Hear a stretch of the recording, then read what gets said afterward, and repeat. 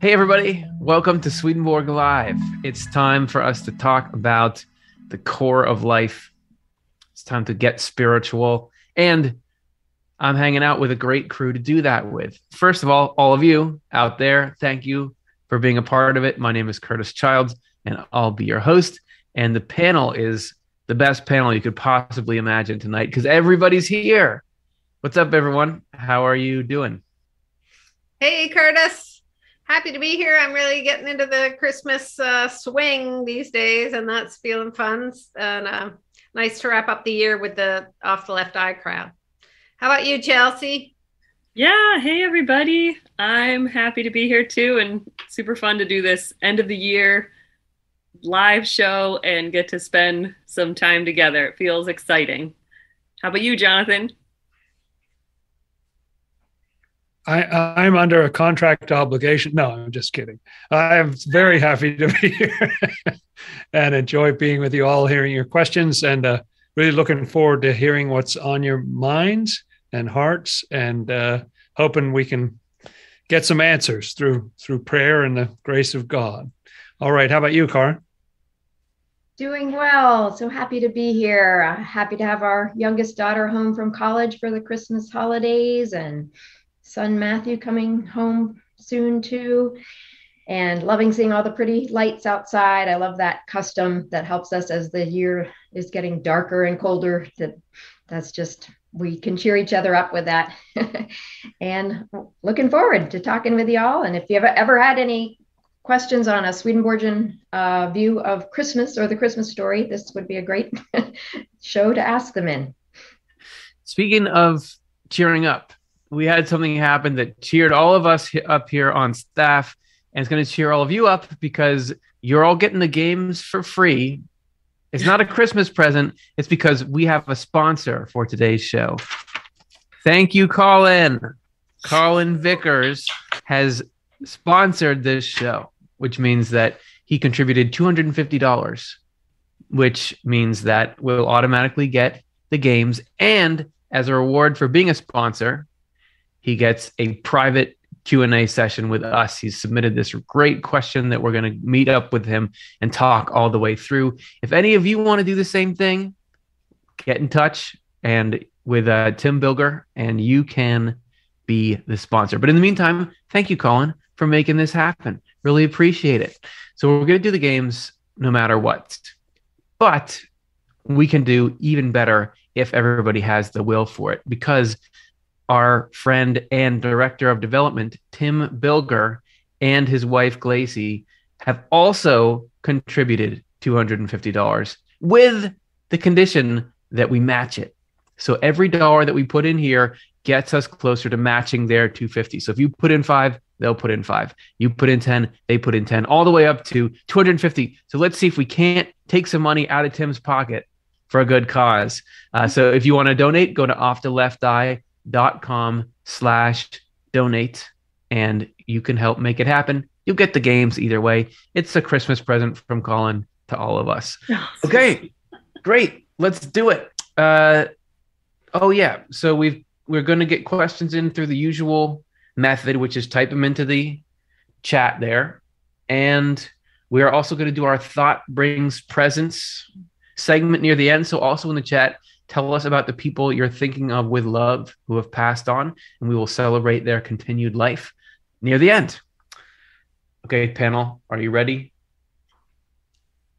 They all said yes. You can't see them, but they're all like, yeah, like we were born ready is what they said. Okay, question number 1 is from The Cube. The Cube asks, if the only options are choosing goodness and truth or evil and falsity, can anyone trick you into choosing evil and falsity? Swedenborg says evils can rub off, so to speak, on others. Good question to start it off with. Karin, what's the answer? Don't trick us. I will not trick you.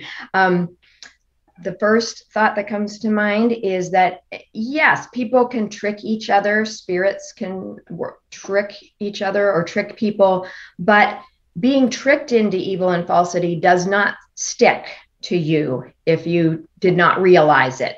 So you can be temporarily tricked for sure, but God makes sure that you are only responsible for what you truly understood your choice to be. And if you truly understood the difference between good and evil, and if you had been temporarily tricked, that's going to get remedied in the afterlife. Like, you will be helped to see how things really are, and to make your actual own choice with eyes wide open.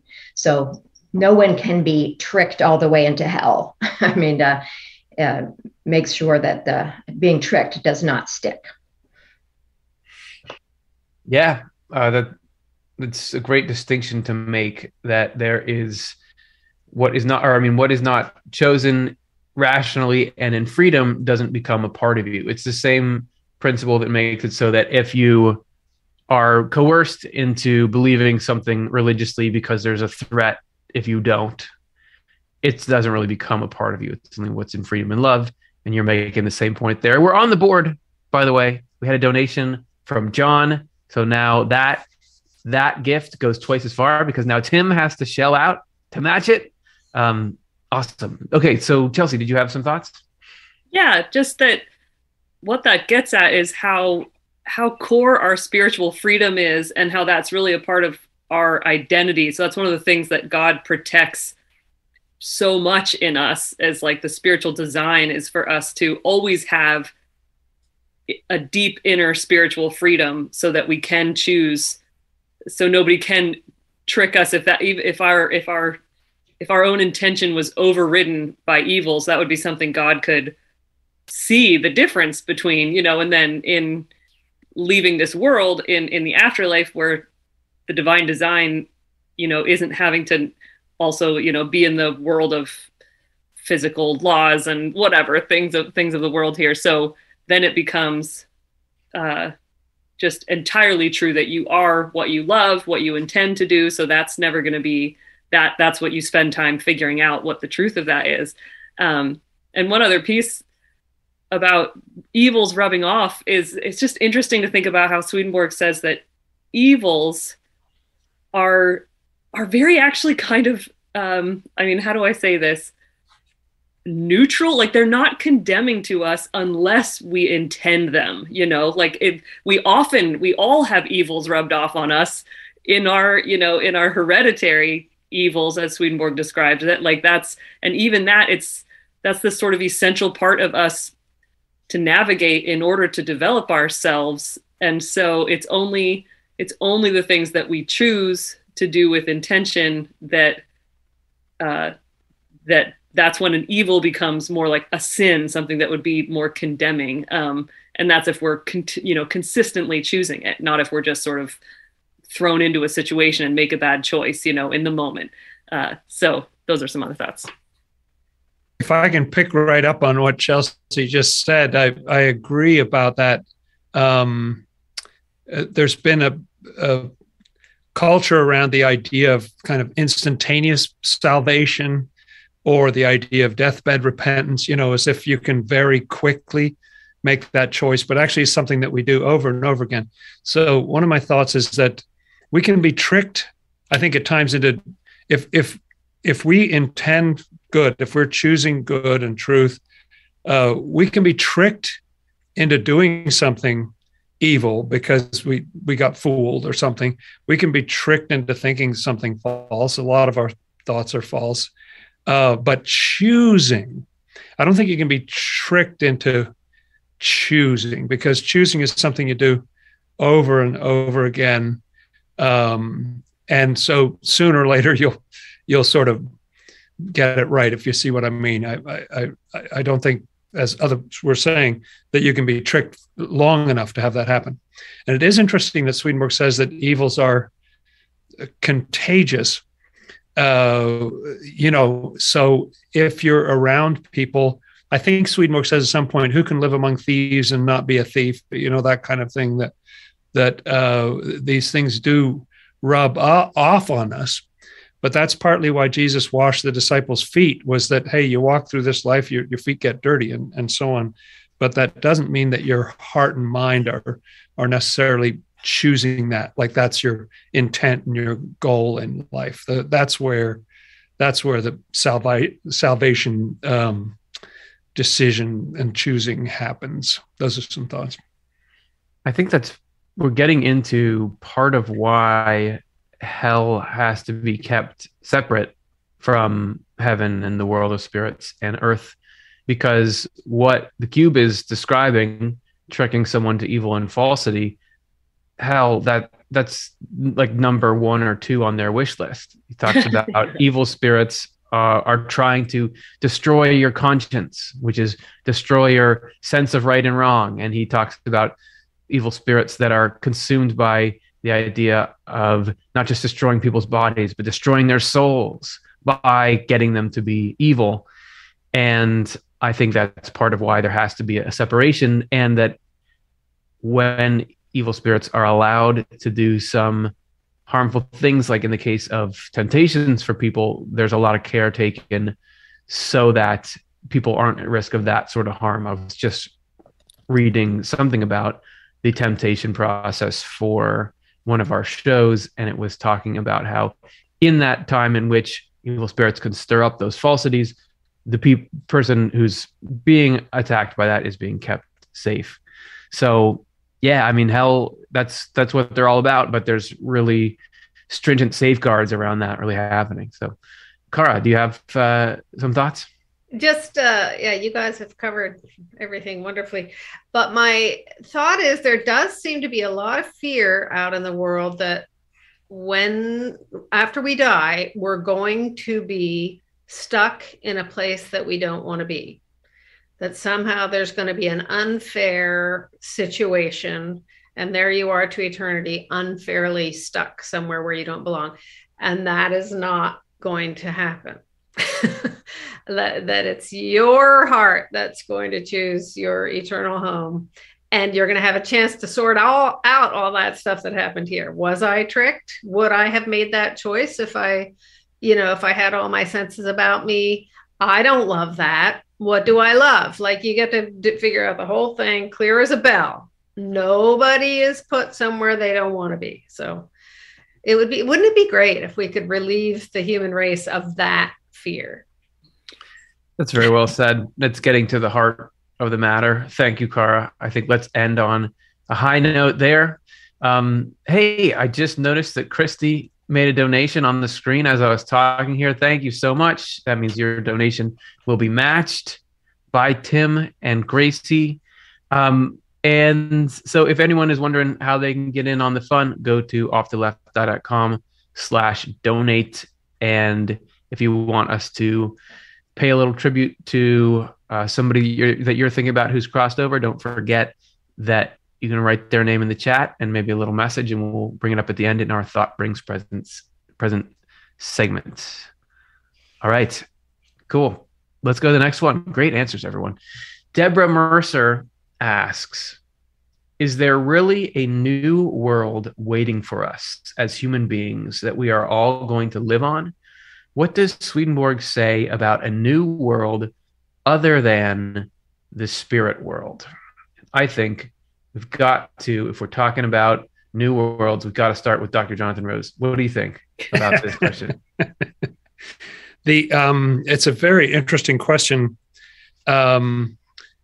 Swedenborg does talk about heaven on earth, sometimes in specific terms, sometimes in vaguer terms, but it's not just that the spirit world is great, but that this world, whatever he means, will get better.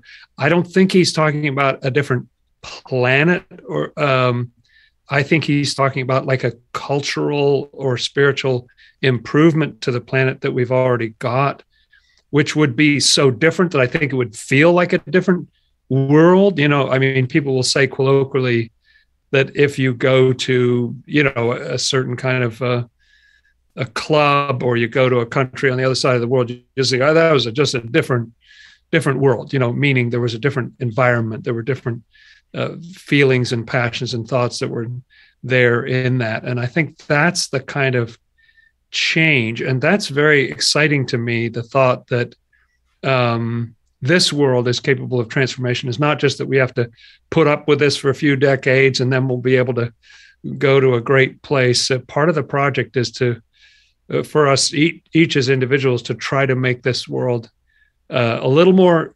heavenly, a little better of a world. And some of the things Swedenborg says about it are quite remarkable, but maybe we can talk about that another time.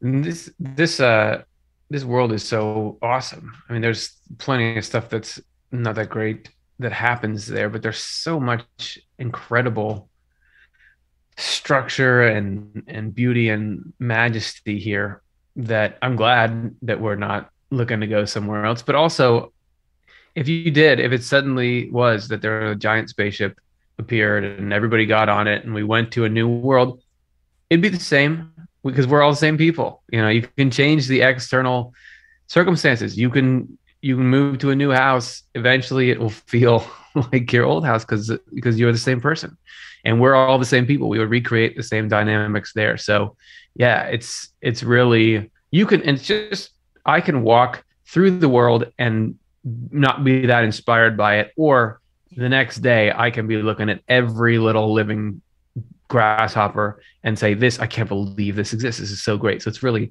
as you're saying, Jonathan, about changing that internal state. Yeah. Chelsea, did you have some thoughts? That's really cool. I love what you're saying there. And I was just thinking in response to what Jonathan was saying about the new world being sort of like a cultural shift or something like that. One of the elements of that Swedenborg describes is that it's not like all of us becoming a monoculture. What he says is more of the dynamic between people will become centered on love, which means that it allows for there to be just abundant diversity like there is in the world already, different cultures, different religions, different everything, and yet being able to coexist in harmony, which I guess is an idea maybe where many more of us are feeling more familiar with, or like have a thought of like, yeah, that'd be nice. It's less about making everybody the same thing. It's more about learning how to live with each other in that peace and harmony. So it's just one of those elements that I think is true in heaven. And Swedenborg describes this whole idea of the new world or this new church being a way that happens on earth too. Yeah, that's great, Chelsea, and love what you're all saying. I'm thinking of that image at the end of the Bible, the holy city, New Jerusalem, coming down from heaven. So it's not like everybody's leaving and going somewhere else, the people on earth. It's that heaven, which means the heavenly mindset, the heavenly way of loving one another and of seeking truth and everything that's coming down and transforming where we already are, and that all the ingredients are there. We just have to get this shift in consciousness that allows it to flow properly again. And I think about nature, and we're thinking about a lot of pollution and climate change and things, but you can see when people make an effort here or there, nature is renewing itself. Like if the system is allowed to flow again, it right here becomes healed. We don't have to go anywhere else. And last thought I have is that I was recently watching a new interview with Howard Storm, and when he was going to go back to his body after his incredible NDE and conversation with Jesus and angels, he first said, I don't want to go back there. It's just horrible on earth. It's horrible. And everybody's awful to each other and everything. And Jesus said, something like there are a lot of problems, but there's also a lot of good. There's a lot of good going on.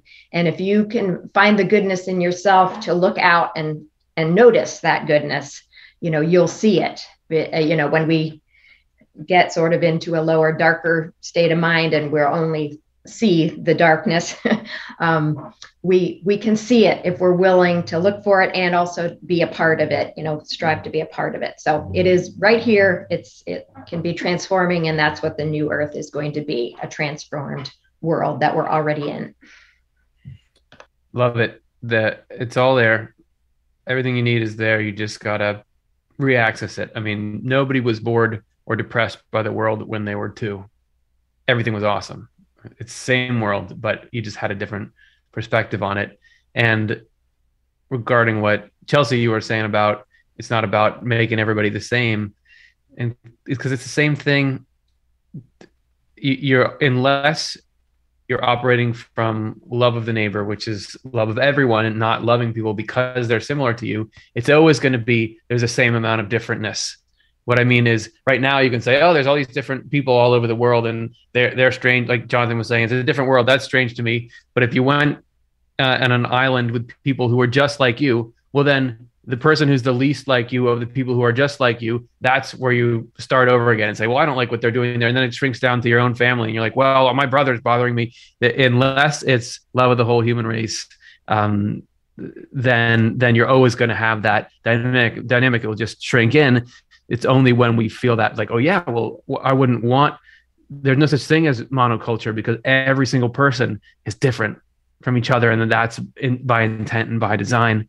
Then it's like, well, it's like when I think about nature and the species of animals, every new species they discover, I'm like, yes, that's so great, because now the whole is greater. And that animal is, I just was watching before this show about, what was it even called? It was this jellyfish that was 3 meters across, and it was matte purple and had these long flowing, not opaque tentacles, deep sea species. So cool. And it's like now the world is bigger and better because that's in there. So hey, we got to say thanks to Shelly and Stephanie. Thank you so much.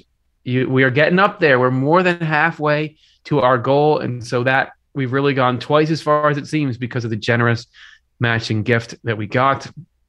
OffTheLeftEye.com/donate if you want to be a part of the party.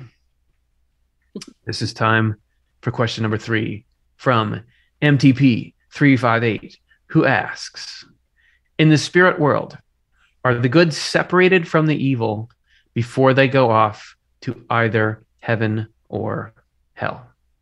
Chelsea, what happens? Sure. Well, I look forward to hearing what other people think too, but right off the bat, the world of spirits, as Swedenborg describes it, is actually a fairly mixed, like everybody just in the same space. And that's a lot of interesting dynamics seem to go on there, where people have their inner selves revealed to them or revealed to each other, but then it gets closed off and you're sort of living in a more superficial interaction. Like you can go sort of deep or shallow in terms of your interactions with people, so that you might be interacting with somebody and then you realize they're either more of a good spirit or evil spirit, but everybody's still figuring themselves out. So it's very just mixed. But then at the same time, Swedenborg can describe, or he does describe, that some places, I think it's in the world of spirits, where he says like a certain city, there's like a part of the city that is certain people who are in a certain stage of their journey, and then this other part of the city has other people in another stage of their journey. And so people kind of starting to do the spiritual world thing of being organized by really what they love or where their interests are. So there's centers in the world of spirits, which it seems like people gravitate to, but then at the same time, the principle of it, I think, is that you're in a process of having your insides match your outsides. And because you're still in that process, everybody's just in the same place together. But then as you're getting ready to go to wherever your spiritual home is, that's where you're getting to the point where your insides are matching your outsides fully. And then there's no shallow, superficial level to you anymore. It's just you. So that's where it moves from there. Yeah, exactly. And Swedenborg talks about different stages of that period in the world of spirits, that you start out in a more superficial state and you would be very mixed with lots of different kinds of people, but that then you move into a second stage. And it seems to me to be a gradual process of sorting, that as you move deeper into realizing who you truly are on a deeper level and who you want to be, like which direction you are wanting to head, then it just starts to be a very natural and automatic process that you gravitate to different locations than other people who are maybe having a very different inner focus coming out. And so it starts to be more and more sorted as you go deeper into your process, until finally, there is quite a separation before people actually head into heaven or hell. So there's a gradual unveiling and gradual sorting going on, it seems to me. Excellent. I mean, I feel pretty satisfied with those answers. Hopefully that's clear. MTP 358. Before we move on, I got to say some thanks to some great people. First, we have, and I'm going to thank them by mispronouncing their names. Chen Yi gave, and she said, "For the memory of my parents, thank you for your wonderful works." So thank you. And then Gohar gave, "In memory of Edward Kazanchan." Thank you so much, Gohar. Appreciate it. And looks like we just had a donation come in from Jonathan. And now we are very close. So thank you, Jonathan. And it seems like, did we get there? We may have got there. Thanks, everyone. That was super great. That means we'll be getting our the entire matching gift from Tim and Gracie. It's a good night. Thank you so much. Party doesn't have to stop. If you want to keep going, offtheLeftEye.com/donate. Everything you put in makes this kind of programming possible. We're a not-for-profit. This is how we're able to reach people and get things out into the world. It's almost a half hour, but I think we can squeeze another good question in here. It's biblical in nature, so I wonder if this is Dr. Jonathan Rose. We'll see. John Bishop asks, what was that? John Bishop asks, it's my second time I've ever sneezed turning off the left eye. That was great. In Matt 21, verses 33 to 43, Jesus' parable of the vineyard, who is Jesus describing as the vineyard owner, servants, tenants, and son? Isn't there a warning not to kill the owner's son as they did his servants? So it sounds like we're wondering what's the symbolism of these characters. And even if we don't know it offhand, I know we can look it up. Jonathan, do you know it offhand, or did you look it up? Yeah. I tried to look it up real quick. I just found one passage. On the face of it, Swedenborg takes it as being about ancient Judaism. Of course, everything in Scripture applies more broadly than that. But the passage that I found described it as being that the vineyard, that the servants, the servants are the ones who are sent to try to collect from the tenants. So basically, it's an image of the church, that the church actually belongs to God. But then there are people who take it over, like the tenants, and they're kind of inhabiting it. And then he sends his servants, who Swedenborg says are equivalent to the prophets. You see the Old Testament prophets go in and say, hey, we got to do this right, and everything.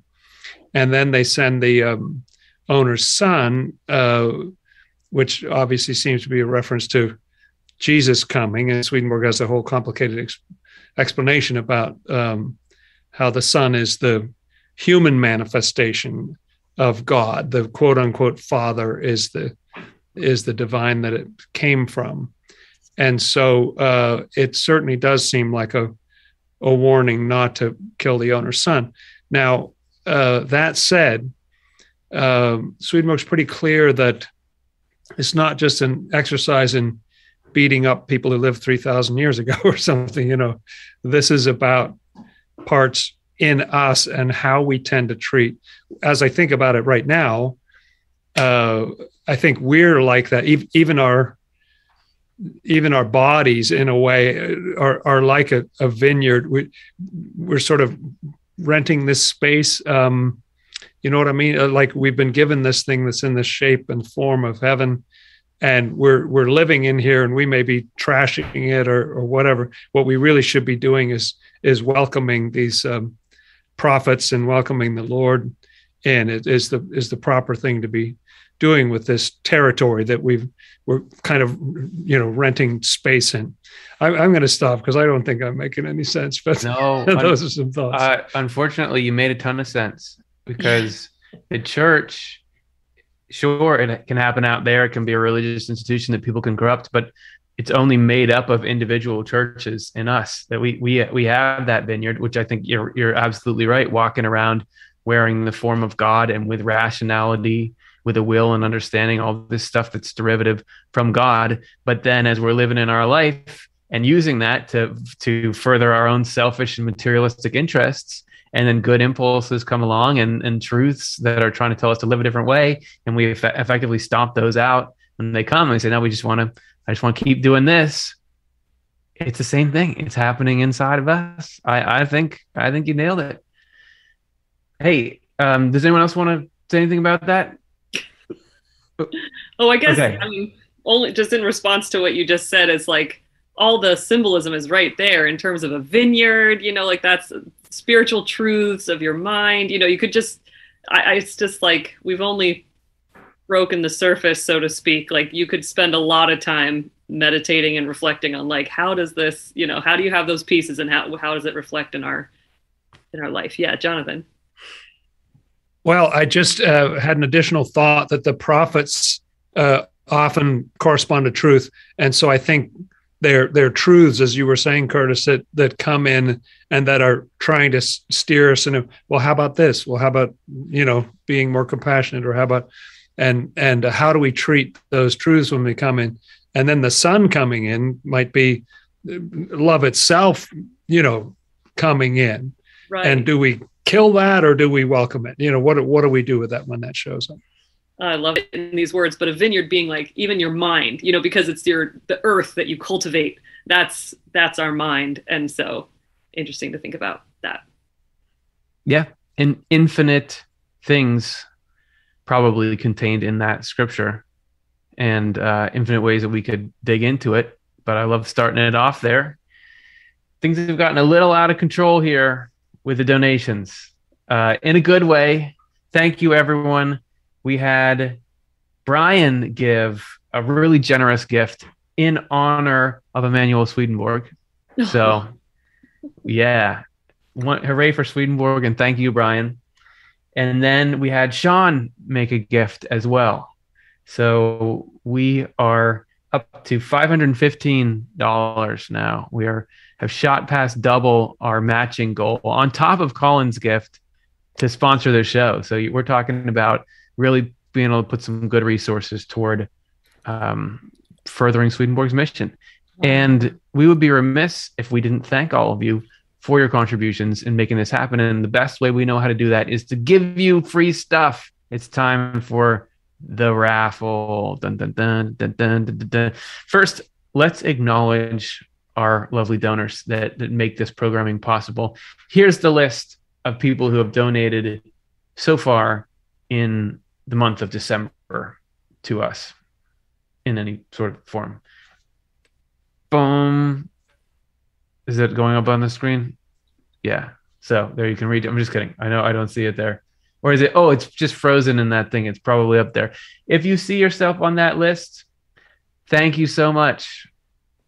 Appreciate it. You are the fuel that makes our engine go. And if you want to be on that list, all you got to do is go to offtheleft.com/donate. Now we have 3 raffles where we give back to people based on what category you're in. First, we have our all donor raffle. So if your name was on that list, then you're a candidate for this. So let's see who wins the all donor raffle this month. And I need to get it in the chat because I can't see it on the screen because we had Robin Godding.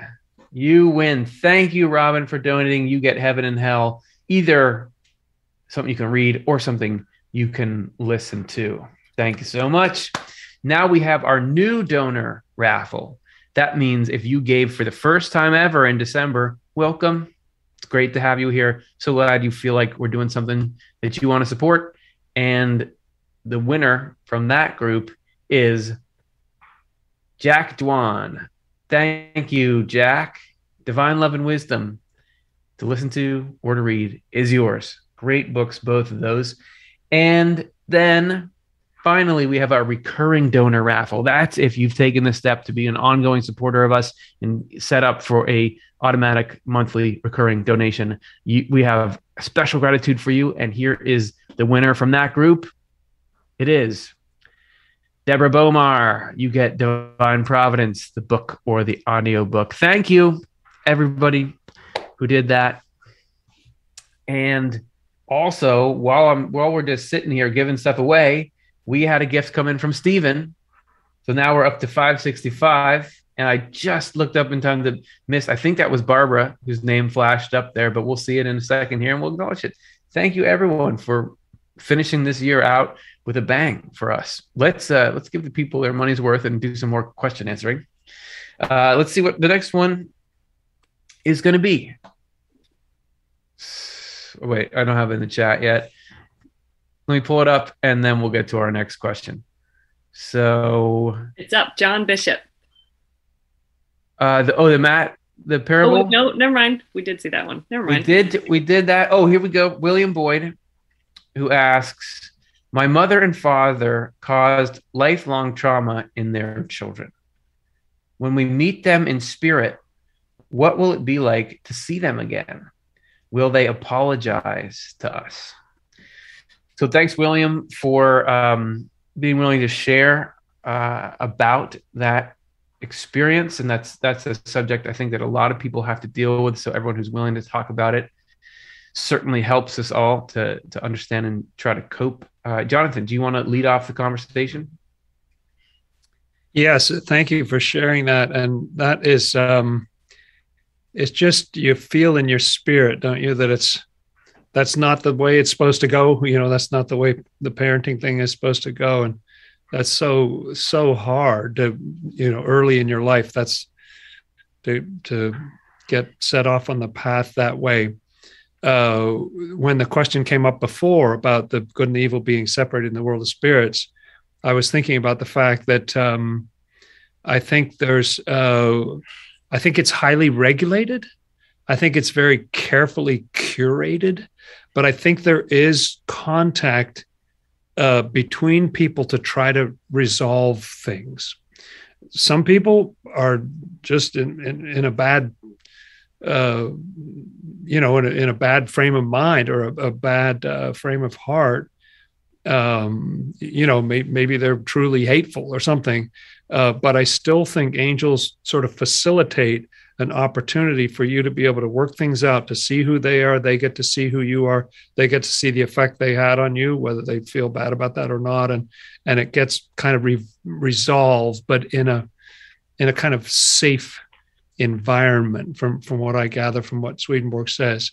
And in other circumstances, it's pretty clear that they feel horrible about what they weren't awake. They didn't know what they were doing, and they feel terrible. And they're very happy to have a chance to set it right and give you a different message and make up for it and all that kind of thing. So I do think that's an important element of the world of spirits, because you have contact, even between people who are in different states, can have contact in that way in the world of spirits. And I think there's a lot of things that nobody talked about, sort of psychotherapy or that kind of thing back in Swedenborg's day, but that's kind of the impression I get out of some of what he says, that's what it's like, is that you're working things through. You're working through painful things that happened and things that scarred your spirit, and having a chance to hold it in a different light. Yeah, thank you, Jonathan. That's great. It is a little bit frustrating how sparse Swedenborg's information is on that kind of psychological restorative stuff, but it does seem to imply that it's there. That the most vivid example I can think of is the story we led our show 5 Reunions in the Afterlife with, which was, it was parents and a son who hadn't gotten along. I think in this case, it was that the son had been abrasive and negative in some way, but it was actually a situation where he was put into the state like a little child, and that softened the parents' hearts, and they were able to sort something out. And then that son met his brother who had died young, who the first son had been jealous of, but the brother said, listen, I'll give you everything that I have. And it was definitely this very curated and magical, in that you could swap around ages and do everything to get people to understand each other. So I would think there certainly is that you're talking about. Also, Swedenborg describes scenarios in which people who had committed crimes against other people, even up to murder, have to face and deal with seeing the person that they've harmed again, under those sort of conditions. So thanks, Jonathan. Karin, did you have some further thoughts? Yeah, William, so sorry you went through that. That's just really, really tragic. And the guarantee is that you will have healing, full healing in the afterlife. As Curtis and Jonathan were saying, there are going to be amazing methods in the afterlife for really sorting through what went on, being able to see everything that led to why your parents would act that way, like their past and their heredity, looking more into your own life and other ways that you were sustained and supported. But even worst case scenario, if your parents didn't have it in them to apologize, I think that you will feel so clearly how God is your true mother and father, and you are so beloved and so valued that will fall away, like that will be healed, because you will be so bathed in feeling loved, and that wound will be healed. So hopefully, they would realize and want to apologize. But either way, you're going to be bathed in love and healed of that trauma. Thank you. That's good to remember, that's the aim of the Lord, is to care for everyone in the best way possible. So really uplifting thought there. Thanks, everyone. That was great. And thank you, Barbara. We had a contribution from Barbara who said, thank you for the conversations. Well, thank you. We couldn't have them without all of you powering it and being here and spurring the thoughts. So let's do another one. This is from Matthew Bush, who asks, Swedenborg says that languages contain the spiritual sense or inner sense, especially the Oriental language. Do you know what he means by that? Referencing Secrets of Heaven 10.217. Chelsea, what's it going to be? I know that I looked it up, and I think it's phenomenal and fun to have you cite an actual passage and have us go on a journey of looking it up to see what it says. I think Oriental can also be translated as Eastern. And so just looking at it myself briefly, I really wonder what he means by that. I know, I wonder almost if he says things about the Hebrew language that I'm guessing maybe Jonathan or somebody else might comment on, but I wonder if he really even means like there's sort of a habit of using language in a symbolic way in certain Eastern languages or in some Eastern ones. Just makes me think of Sanskrit and the ancient, they were oral originally, but the Vedas, and being able to just so clearly you're articulating this sutra that's using symbols, like mantras that just describe a jewel being in a lotus and that being in your heart. And like, you're meant to say that, and it contains all this spiritual truth. And you're just taught that that's what you do. You say this mantra, and all you're saying is jewel lotus heart, jewel lotus heart. It's like, how is that? It totally must contain, it must be a spiritual image that it's trying to get you to think about things spiritually. And so just sort of the practice of the ancient Sanskrit language and the Vedas makes me think of that sort of inner sense being contained in the languages in terms of how they're used. But that I know Swedenborg says certain things about the actual written Hebrew text, I think. So I'll pass it maybe for somebody else to say that. Yeah, I'll just jump in and say, yeah, he does talk about those letters, like the Hebrew letters, actually, and the little marks and everything. There's symbols, and they are make of, and I know nothing about the Chinese language, but I remember when our animator Meng worked for us, he at one point was talking about the Chinese letters and how they were symbols, like they were pictures that had become letters. So I think there is a lot of that in the ancient languages, that they kind of started out as pictures that then got sounds associated with them, but the pictures had like a full meaning too, and then that became a sound. And so there's just so much symbolism there. I think that maybe that's what Swedenborg's talking about. Yes, and to Swedenborg, who's all the way in Sweden on the west side of Europe. Eastern is like, it covers a broad area. And so I don't know precisely what he means by that, but I do know that there are times when he refers to what used to be probably politically incorrectly referred to as the Near East, and people still talk about the Middle East and the Far East and so on. So in other words, we're not only talking about Chinese or something like that, but also, possibly Arabic, or as Chelsea was saying, Sanskrit, or other languages from that part of the world. And I can't help but think about, Swedenborg never talks about this as far as I know. He talks about hieroglyphs and that sort of thing, but not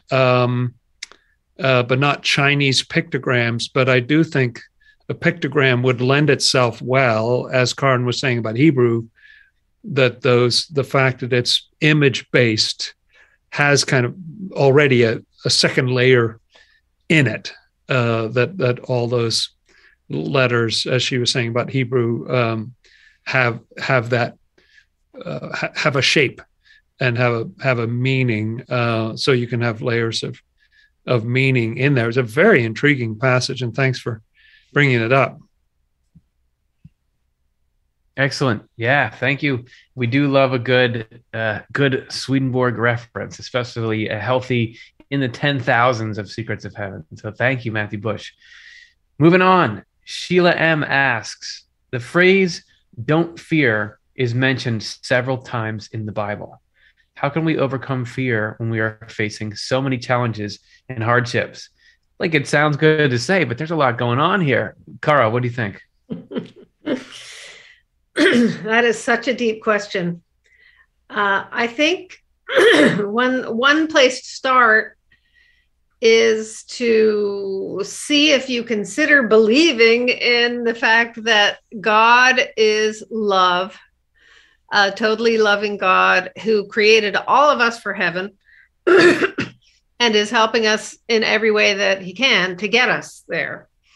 And that everything is leading to good eventually in God's eyes. And that our spiritual development often depends on struggles in our spirit, that's what grows our faith, is when we have to go through a really big crisis in our mind about, what am I doing here, God? Where are you?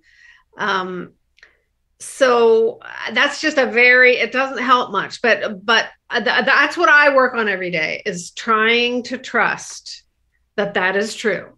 Trying to trust that is true. I don't understand it. I can't see it all. It looks like chaos to me, but trying to trust that God is love and God is pulling us all to heaven all the time. As someone who's wrestled with anxiety a lot in my life, I actually think I counted at some point that there are 42 occurrences of the "do not fear" or "don't be afraid" in Scripture, and a lot of other things about anxiety and so on. And what's coming to me now is that it's interesting that this often comes up when angels appear or when God appears in some form. And I'm interested that even the prophets who were supposedly pretty spiritual, they're already kind of on board. They just inevitably react with fear. I believe that's how Peter, James, and John reacted during the Transfiguration, to the point where they practically passed out. Daniel, Isaiah, the whole litany of them going through John on the Isle of Patmos, this fear reaction. And then the angel says, don't be afraid. So I don't think we're expected to not be afraid like the first time or something, I think they know that we're afraid. I'm wondering right now whether part of it is that it's God who can really give us that lack of fear. And if we experience that, what we experience first is fear. If we get to that point of not being afraid, because often in those scriptural stories, it's accompanied with a hand touching you, lifting you up, comforting words, that sort of thing. If you experience that, it comes from somewhere other than yourself. And that's a beautiful thing, that peace and that lack of fear, that love comes from outside of ourselves, but we can receive it. Swedenborg even says that it's natural that we, when the Lord approaches, kind of our outer self kind of collapses, and that's part of a process. So I think if I ever experience a lack of anxiety, I know I'm in good shape. Thank you, friends. Oh, that's great. I think, it's funny because the Bible having it including that so many times, like it's said so many times, is a correlation with how much we need to hear it. It's like there's reason everybody's so afraid in the Bible that God and the angels are just like constantly saying, no, really, you don't have to be afraid.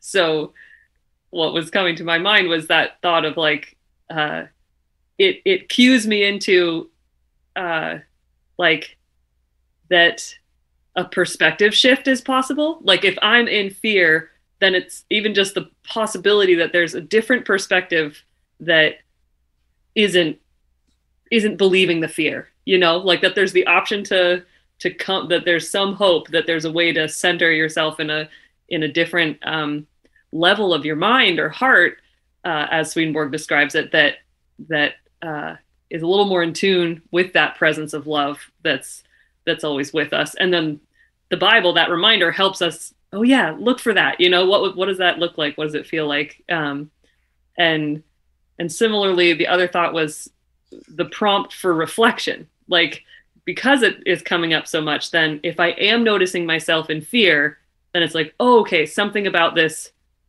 isn't true. And I mean that on a spiritual level. Like you need to investigate fear. Like it's a useful emotion that we have for keeping us safe. So obviously not putting it away for, ignoring it or trying to resist it, but paying attention to it and knowing, so on a spiritual level, that kind of fear is like, okay, wait, there's potentially another way to hold this. So sort of that possibility is what it speaks to me. Oh, that's great. I know a big thing for me is noticing that so much of fear is not about something that is happening, but that might happen. And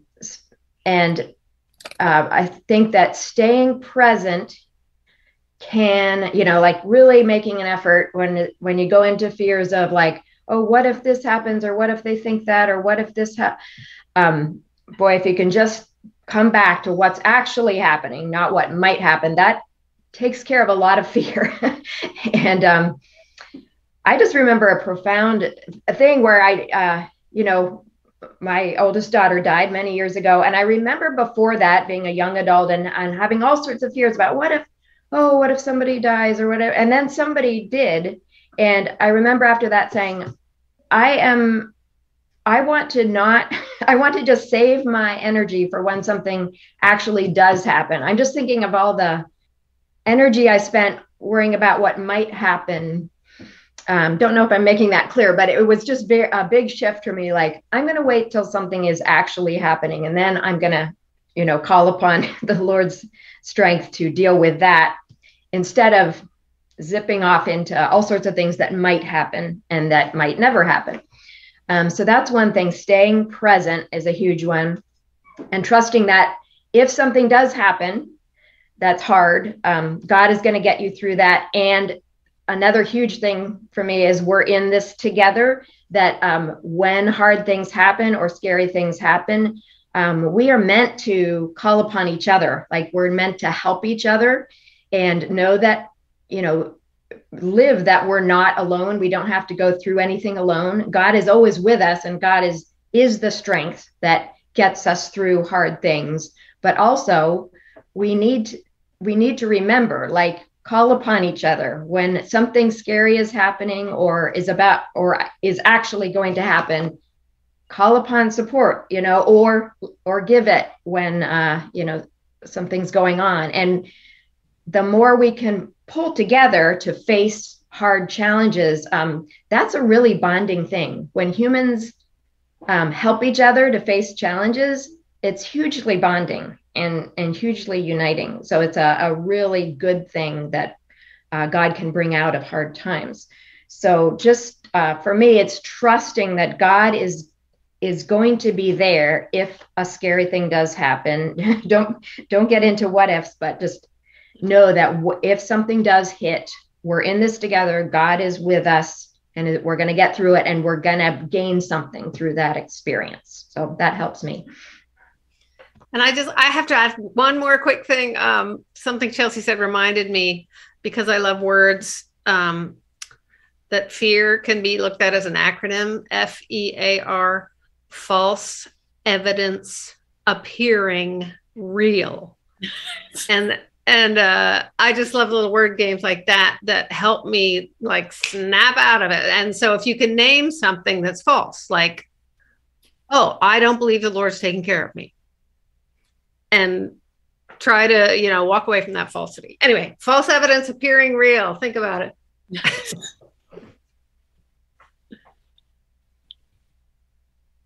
Are you muted, Curtis? I am. I thought like like the space bar trick was abandoning me.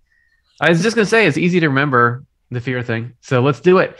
Hey, we're going to get to one last question here because we have one that we're excited about answering before we run out of time. This is from Aaron Clark, who asks, how do you know Swedenborg is right? I'm really curious because I have found this super interesting. Come on, let's not let Aaron down. He already thinks it's interesting. Jonathan, what's going on? Well, I think I got really interested in whether Swedenborg kind of expects us to just believe it because he said it. And I looked at that very carefully, and I really think he does not. What he says is that his spiritual experience convinced him beyond the shadow of a doubt. Yeah. And that's what he communicates often. I think what we need to do, as a friend of mine was fond of saying, is to look it up in ourselves, to look it up in our own lives, and these things may seem very remote and bizarre. They often do to me when I first read them in Swedenborg. But then I look at human dynamics and I realize, oh, this is just like that story he said, and this is just like that other thing, and I'm acting just like that person in that story.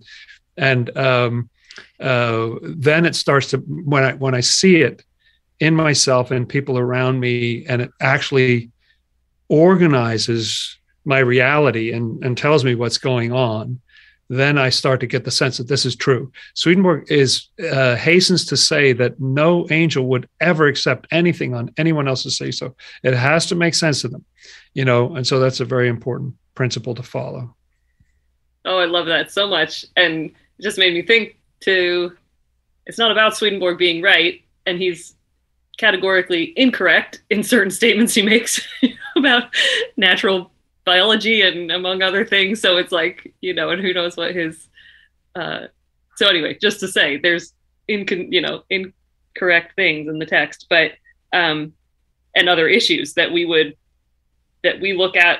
I mean, like Swedenborg, I'm going off track here, but Swedenborg was predicting this era of the new church. So I think even though he's very much in a heavenly state, there's perspectives that we have now that we can see, oh yeah, interesting. Like he's this 18th century theologian. He's referencing a very certain perspective of the world. So anyway, it's not a question of him being right or not. Is what he writes useful? And that is entirely the case. And some things are more or less useful. Like, so it's not about sort of like everything even being useful, but is pieces of it useful.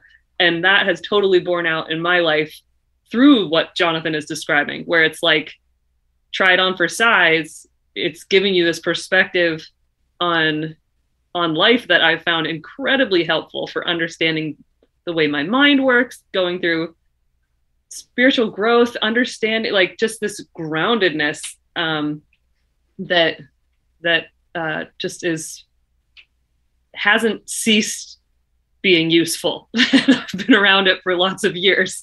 So it's like, so yeah, it's not about it being right. I think it's really just about, is it useful and is it helping people? And I think those are the ways that like, yeah, it's alive. Like that spiritual reality he's describing is bigger than even his own books, because he couldn't write it all down anyway. And that's something we're all getting to participate in and learn from together. Yeah. Karin, yeah, go ahead. Then I have some thoughts too. Love what everyone's said so far. Yeah, I really agree. And for me, just the big picture system that Swedenborg describes is just incredible for me in bridging all sorts of gaps between different areas of life, science and religion, and psychological life and physical life. And it's just the past and the present and the future. And I just find it just makes sense out of things and gives me a sense of peace and a sense of the big picture that just makes life make sense to me in a way that I haven't found anything else that does it so completely. I asked my dad that question myself when I was about 12 years old. And his answer was, it just makes sense. And Swedenborg's very firm about that we have to run it through our own rationality and choose in our own freedom what rings true to us. There's a great passage about how we need to go to the Word and love the Lord, and the Lord will show you the truths that are meant for your faith. And I think that's a very powerful affirmation that it's about what makes sense in your heart. Awesome. Before I give my closing thoughts on that, I want to say thanks to John, who made a contribution as well. Appreciate it. Everybody has really stepped up tonight, and we appreciate it. I think that's a testament to the rightness or usefulness of Swedenborg's message. Right there, people are saying, "I want to help this go." So, Aaron, I was thinking about how did I get to be where I am, where I'm perfectly happy and comfortable talking Swedenborg all the time on the internet, and I want to. Recently, I was doing a live Q&A show on Wednesday that we call Wednesday, and somebody was asking if I had ever had a spiritual experience, because Jonathan, you mentioned Swedenborg's spiritual experience, confirming it to him, that he says, these are not airy speculation. I have seen, I have heard, I have felt, or something. And for me, it wasn't a spiritual experience that convinced me of Swedenborg, but it was a million little experiences, that all the times when I've been in the kind of fear we were talking about earlier, and I've tried running over and over in my mind the regular sorts of justifications or little devices I could come up with to try to convince myself against my fears, and to just have that not work and not work and not work. But then these principles in Swedenborg, and often like exactly how he words it, just come in and just flatten the wind and the waves. And so to me, it shows, oh, that's something. And whether or not every bit of what he wrote is right, there's more rightness overall in it than everywhere else put together, from what I've found. And I think that's what keeps me magnetized to it. and what, as like Chelsea mentioned, I've been around Swedenborg a long time, and it still feels fresh. It still feels new, and I still get this. We were like editing a video recently that I had made, and one of the editors was saying, well, you can't be like, whoa, to something you've already read before. But I always feel like that about Swedenborg. I was like, that's what it is, and that it's still able to, like, how many moves ahead would you have to think if it wasn't the truth to have these insights packed in and in there? So yeah, you can't just take it as a blanket thing, like, oh yeah, it's all true and don't question it. Get in there and question it. That's what brings it to life. And yeah, you don't need the burden of like, is it all or nothing? There's way more than you need in there. That's my experience. Way more than you need. I think that's a good way to TMI, Swedenborg, TMI. Yeah, way more than you need. Hey, everybody, speaking of TMI, we went too long here. Come on, let's get to our games. First, let's do, though, Thought Brings Presents.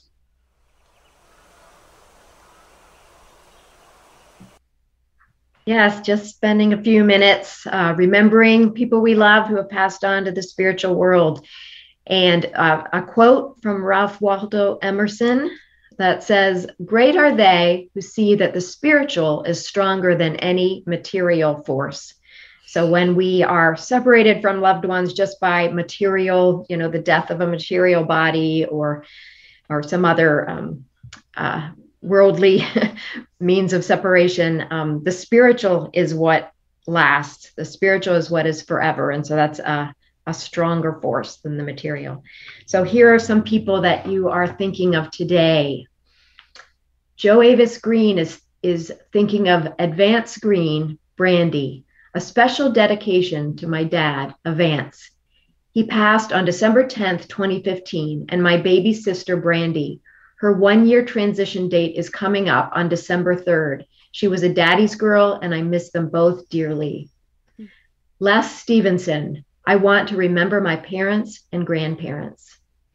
Barbara Godisis, Nina, remembering Nina. My sister passed in June.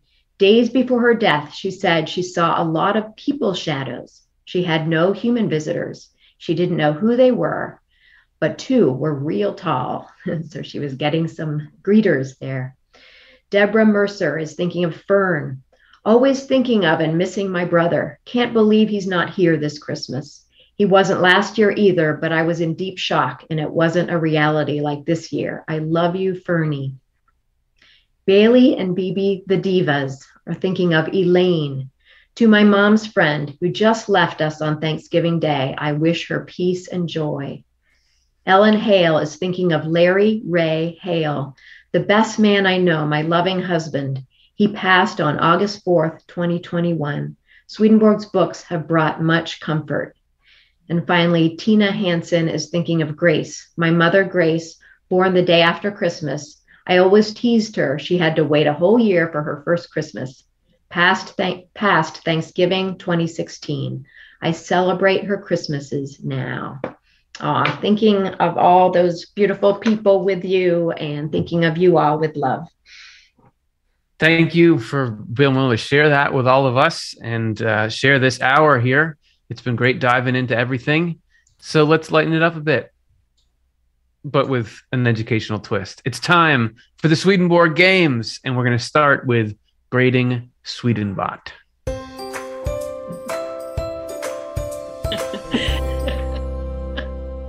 So there's our Swedenbot, and dutifully working away, as Swedenbot always does, to try to grasp Swedenborg's theology and then spit it out in a in a way that we can comprehend. And so what this means is it is an AI that we fed all of Swedenborg's works to. So it's just to let you know that it's a lot to wrap your head around, and so it's hard for Swedenbot, and we can appreciate that. So we grade Swedenbot's, a few of Swedenbot's passages that he's written, and let's take them each in turn. What's the first one? The Lord is called the Word, and the literal meaning is the foundation, container, and support of its heavenly meaning. What do you guys think? Oh, A plus, yeah, huh? I would give that an A. I think that's true. Yeah. Yeah. The only thing that's a little weird is that we're talking about, he's saying the Lord is called the Word, and then we've shifted to talking about the Word instead of the Lord. Like it's a book. It's a confusing switch of subject. It's theologically 100%, but I wonder if we need to ding it for. Right? Am I right about that? It seems a little. Yes, it does, and it's also a little weird to say the Lord is called the Word. I mean, Swedenborg would say that the Word is inmostly contains the Lord, or something like that. So that's a little odd. But I was just so blown away at that second phrase, which he took right out of some passage in sacred scripture. That you would think, I wonder if because it's like this maybe is sort of the best Swedenbot has done. Like he doesn't necessarily have the exact phrasing right, but he actually captured an idea. So let's give it a B. The B. All right, B. Yeah. Okay. All right. B is good. I mean, because yeah. Oh, go ahead. I was gonna say we've had A's that were a little more. Hey, we can't tell if this is Swedenbot or not. That's right. Yeah. True. Okay. Next one, Swedenbot. Okay. There, Jonathan. Trick. The Lord is the Word. I think that one is the A, isn't That's it? A. Yeah, I think that's our A right there. Word made flesh. And it also is funny because I had to include it of my choices this week because Swedenbot says this so much. It's like Really? every other line is he saying the Lord is the Word and the Lord is the Word. So it just, I didn't really sort of register how much Swedenborg says that. It's only now in Swedenbot saying it so much you realize, okay, that's the point he's thinking, or like that Swedenbot is thinking Swedenborg is trying to get across. Yeah, he got something very important there, I think. Yeah, and so I think it technically is a quote too. I think there are places where Swedenborg says that the Lord is the Word, period, even though it's an odd sentence. But yeah. Yes, right. It's good enough. Right. Good enough for me. I think it's an A. Yeah, that's an A. All right. And the next one. The reader may see that these items are not distortions of the lower animals. They have verbal speech because they have no thought. Okay. Jimmy, stop distorting the lower animals.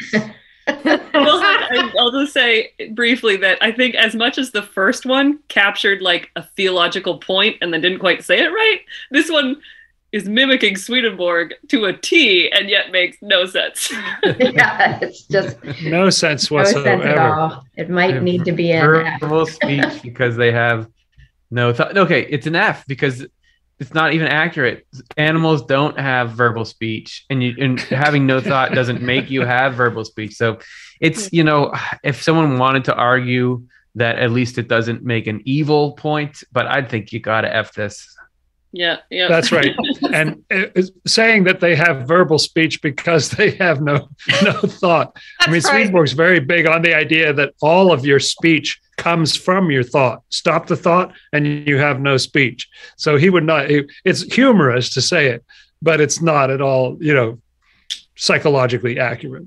Yes, I love the reader may see. Yeah. and the lower animals are not distorted at all. They're in the order of their lives. These items, so like Swedenborg's works, are not distortions of the lower animals. Swedenborg's weird, but that's too weird. Okay. All right. Well, there you go, Swedenbot. Get back to work. Very funny. Great job, Swedenbot. Next, let's move on to a cutthroat game of Guess That Swedenborg Phrase. Woohoo!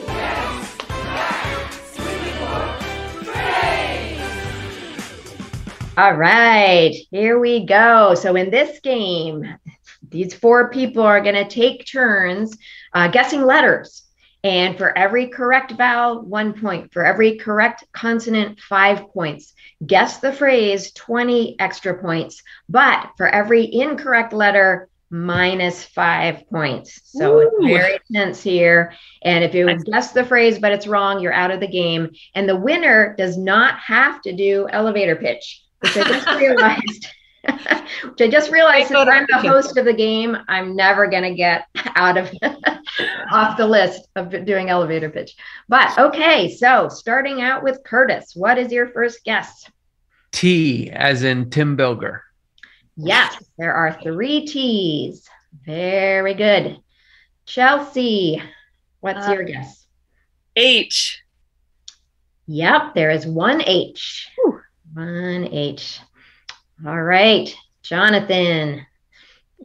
C. There are 2 C's.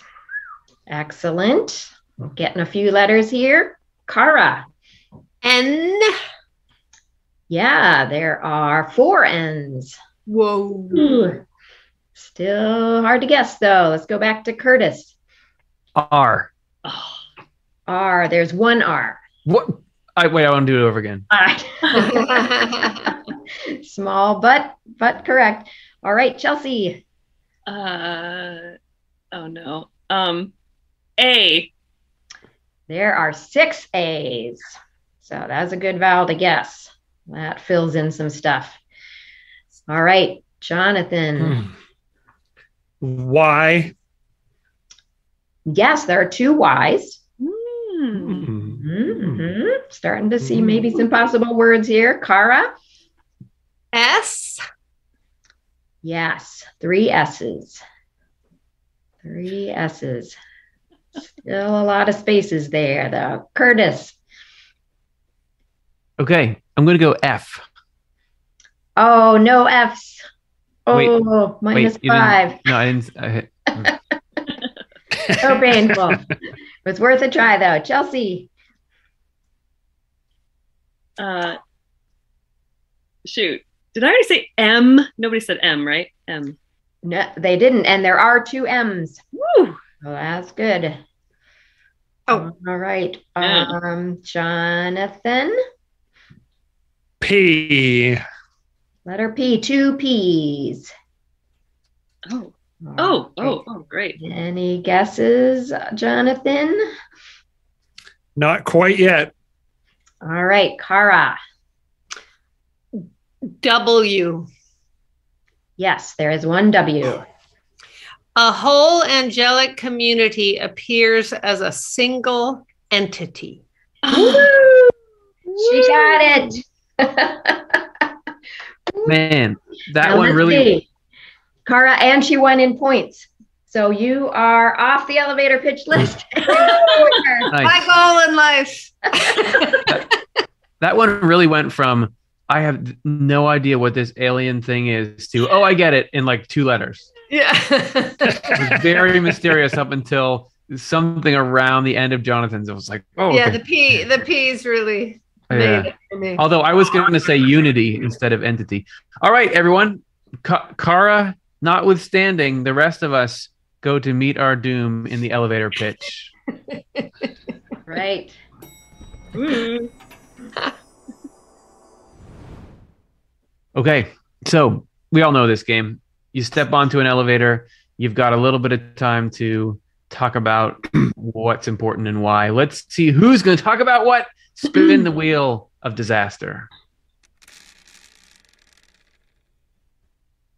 Jonathan is going to be, that's weird. It didn't go to Chelsea. Jonathan is going to be talking about conscience. So we've stepped onto an elevator and we say, hey, aren't you the guy from that show? You have 1 minute to tell us what is conscience and why does it matter? Are you ready? 3, 2, 1, ding. A lot of people think of conscience as something sort of annoying, or they think it's something that makes you feel bad, and that's its function in your life. Swedenborg says that conscience is extremely important. It comes from a Latin root meaning to thoroughly know something. That schunz in there, the science part, means about knowing it very thoroughly. And it's a way for God to be present with us. It's a step down from perception, but it's still a way that God can be present with us, kind of steering us away from the wrong things and toward good things. If you got a conscience, you're in good shape. If you don't, it's going to be a little bit bumpy not having that. So it's very important to keep your conscience in good shape, because that's the way that God can speak to us. Nice. Woo! Nice. Makes you look at Jiminy Cricket in a whole new light. Thank you, Jonathan, for that thrilling summary of a very important topic. And thank you, everyone. We're well past our time, so I'm just going to say one last thank you to Sheila, who made a contribution since I last announced. So thank you, Sheila, for your support. We had 13 total donors. We have a grand total that we got $650 from people contributing here. There was Tim's match of $250, and then Colin's sponsorship. Altogether, we raised $1,150 tonight, which is an awesome way for us to end the year, and we will put right into making Swedenborg's message available to everybody who could possibly want to find it. So thanks, everybody, for your great questions and insights, and to the panel.